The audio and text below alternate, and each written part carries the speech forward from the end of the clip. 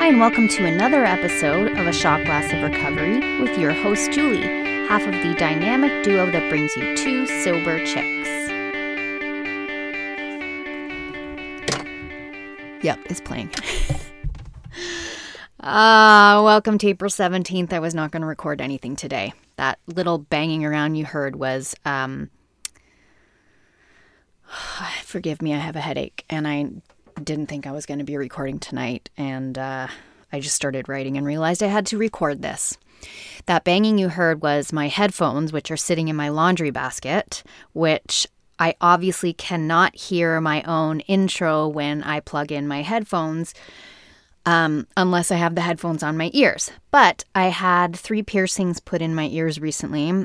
One in the forward-facing helix on my right ear, which is right up in the ridge, and the other 2 are in my ear lobe. So now I have 3 on my left and 2 on my right. And they're still very sensitive, so I can't wear my headphones. And I'm currently sitting in just underwear on my closet floor, looking at my laptop, and I have the microphone in front of me. So I just had to make sure my intro was playing. Anyways, this podcast. Okay. This was supposed to be part 4 of the Forward Journey series, but what came to me tonight is the title of this podcast, You Are Being Lied To. And what I mean by that is the biggest liar in your life is you. And the person who is the victim of all of these lies is also you. Because think about it for a minute. We all have scripts running in our head 24 hours a day, but I bet at least half of those, especially for people in new sobriety, are lies. For example, some of the lies that have gone through my head a long time ago and recently are, I'm better than her. I should feel embarrassed about my relapse. I should feel ashamed of my secrets. I can't do this. I deserve better than this. She's out to get me. I can't make it. My kids hate me. My friend is mad at me.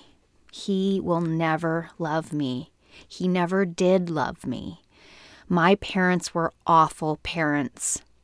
I was a bad kid. I am stupid. I am ugly. My life would be better if I was him. My life would be better if I was her. My life would be better if I had him or her. I'm going to get coronavirus. My family is going to get coronavirus. I'm going to be poor. I'll be happy when I have more money. I'll do it tomorrow. Like, that's just a small sampling of a lot of the lies that run through our heads. So my encouragement today is pay attention to your scripts. Maybe even write down a handful of them and look at them. What do you see? How many of them are lies and how many of them are things that might not happen? Maybe rewrite some of them. This can be a really powerful, therapeutic endeavor, or at least reword them a little bit. So maybe they could look something like this. Maybe you're a churchgoer and you think, people are judging me because I'm divorced. That could look like, and this is something I've gone through, I'm so lucky I was married. Lots of people don't get that option. And I think back to my wedding day, which is still, I'm divorced, but I look back on my wedding day and that was one of the best days of my life. I absolutely loved it. And just because I'm divorced, it doesn't change that. You could have a script in your head that says, and often this is a big deal for men, men have a very different feeling towards success and failure than women do. We feel it, but I understand the spirit of a man, I think, very well, just because it's one of the gifts I think I've been given. It's why I work so well with men, even though I have never had a male sponsee. But I like to work with first responder men, PTSD sufferers that are men. I go into male prisons, never female. It's just something I feel like I'm gifted with because I understand, for me, I understand my femininity and what it brings and how to harness it. And I feel like I work well with male energy. And anyways, it's a gift I am aware I've been given. So your script could look like, I'm a failure. It could be written as, I'm so grateful that I learned those really awful, painful lessons because I will not make the same decisions again. I actually don't believe in failure as a concept because I don't believe we fail. We either learn or we succeed. I think there's so much more learning in quote unquote failure, but I don't look at anything in my life as failure, not even my divorce, which still is painful for me, which there is still fallout from. I learned so much of who I am as a woman, what I bring to the table as a wife, what I'm going to look for in a partner in the future, what didn't work for me, how to look for red flags, what commitment means. What vows are, what they mean, how do I value family, how do I value autonomy, all of those things. I was a high school dropout. Well, technically I still am, but now I'm in graduate studies, and I now know how I would talk to young women period, about dropping out of high school and what that could mean going forward. And these are like bits of wisdom I can pass on to other people now, and that for my future are really helpful rungs on the ladder. A script can be, I am ugly because I don't look like her, or I am not a man because I don't look like him.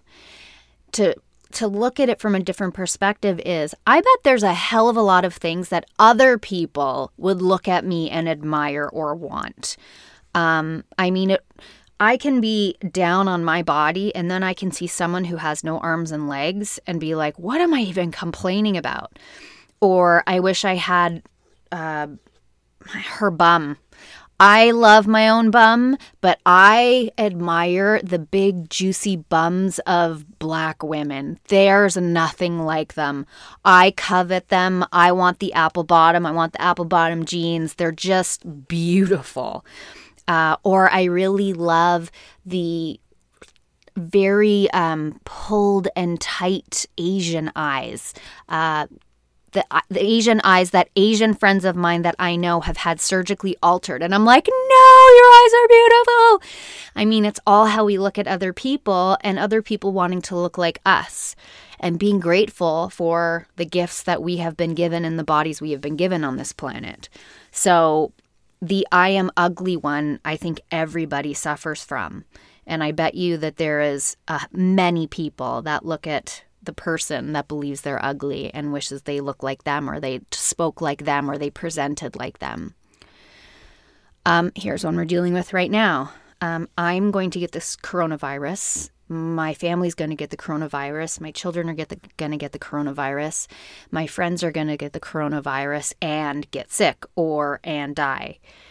The way to come up against this is, which is the way we look at hopefully most things. I don't know what the future holds, but if someone I know gets sick, I will deal with it then. It sounds a lot simpler than it is to employ, but we have to cut off the lies right as they start because they will get traction. I look at the lies as one of my first grant sponsor talked about racing thoughts, and she said, in the morning, your racing thoughts and your catastrophic thoughts are like a vulture that's sitting at the end of your bed, and it's just staring at you, waiting for you to just crack your eyelid, because the second it sees your cracked eyelid, it's like, oh, by the way, remember what that person said to you last night? Oh, you got to cook breakfast for your family. You're not going to have enough time to get to work. I don't think we're going to be able to pay the bills this month. And just like on and on and on and on. If I give one fear, as a person that suffers with anxiety, if I give one fear a little bit of attention, it's like all the fears behind it are like, oh yeah, wait a second, me too. So we have to cut these things off right as they begin. This is what I have learned as well about my anxiety causing pain in my body. The second I start to feel pain in my body, I know that I have to start resting more and redirecting my thoughts away from things that are stressful. Because if I let it continue, the pains get longer and stronger and more intense.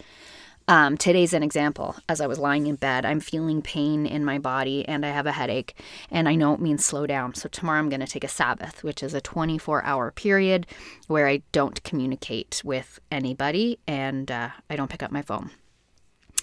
Here's a good one that a lot of people are upset about right now. The government is out to get me. I can't trust them and they're lying to me. A good way to rewrite this is, I will never know, most likely most of us will never know what goes on in higher levels of government, but I know that I have been protected from many worst case scenarios, and I have to trust that even though I don't know as much as I want to know, and I feel like things are being kept from me, what I do need to know, I will be shown when I need it to. This goes back into a belief I have where I don't have to trust anybody or anything, I just have to trust God. And it's a huge weight off my shoulders. It took a lot of time, but really I have to trust His plans and purposes for my life and pray to be shown through guidance and discernment how I'm supposed to go forward. I have to trust Him that He's going to set off alarm bells in me. And when I know it's Him, it's because the signal doesn't go away. If I feel an inclination to do something, if I sit with it and pray and say, God, please, if this is of you, please keep reminding me. And God does not yell or He is not violent, and He doesn't lie. So when He does speak, it's soft and it's gentle and it's persistent. It's not violent and angry. He never leads through fear, ever. Does not lead through fear. You might have a gut instinct that something's wrong, but if you're terrified about something, it's not of God. Fear is a spirit and it's not of God. And this is where in the program it's very helpful to have a higher power, because without it, I really don't know how somebody goes forward into things unless they label their higher power as their higher selves, which is like gut intuition and stuff like that. But because I have a strong God concept, I don't know what it's like to not have that God concept. Because when I didn't have the God concept, I was heavily into my addiction and felt alone and hopeless. So for me, not having God means no direction. And I'm sorry if somebody listening does not relate to that, because I don't know how to help that person in that scenario. Here's another one that I love hearing. All men are scum, or all women are evil. I have several people in my life that are like, I'm never going to date again. All men are this, all women are that, which is so preposterous, because that's not true. Everybody that I know that says that knows good people.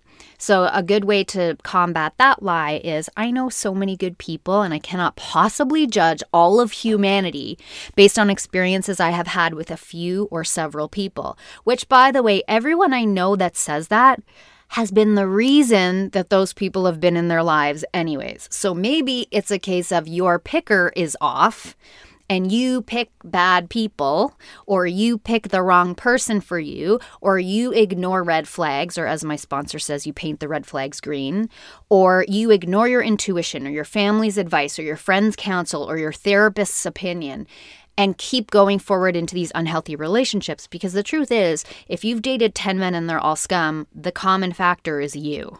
Or if you have dated 5 women and they've all taken your money and broken your heart, the common denominator is you. Hard truths tonight. So many of these reworkings of lies take awareness and trust, and it takes time to reprogram our old scripts.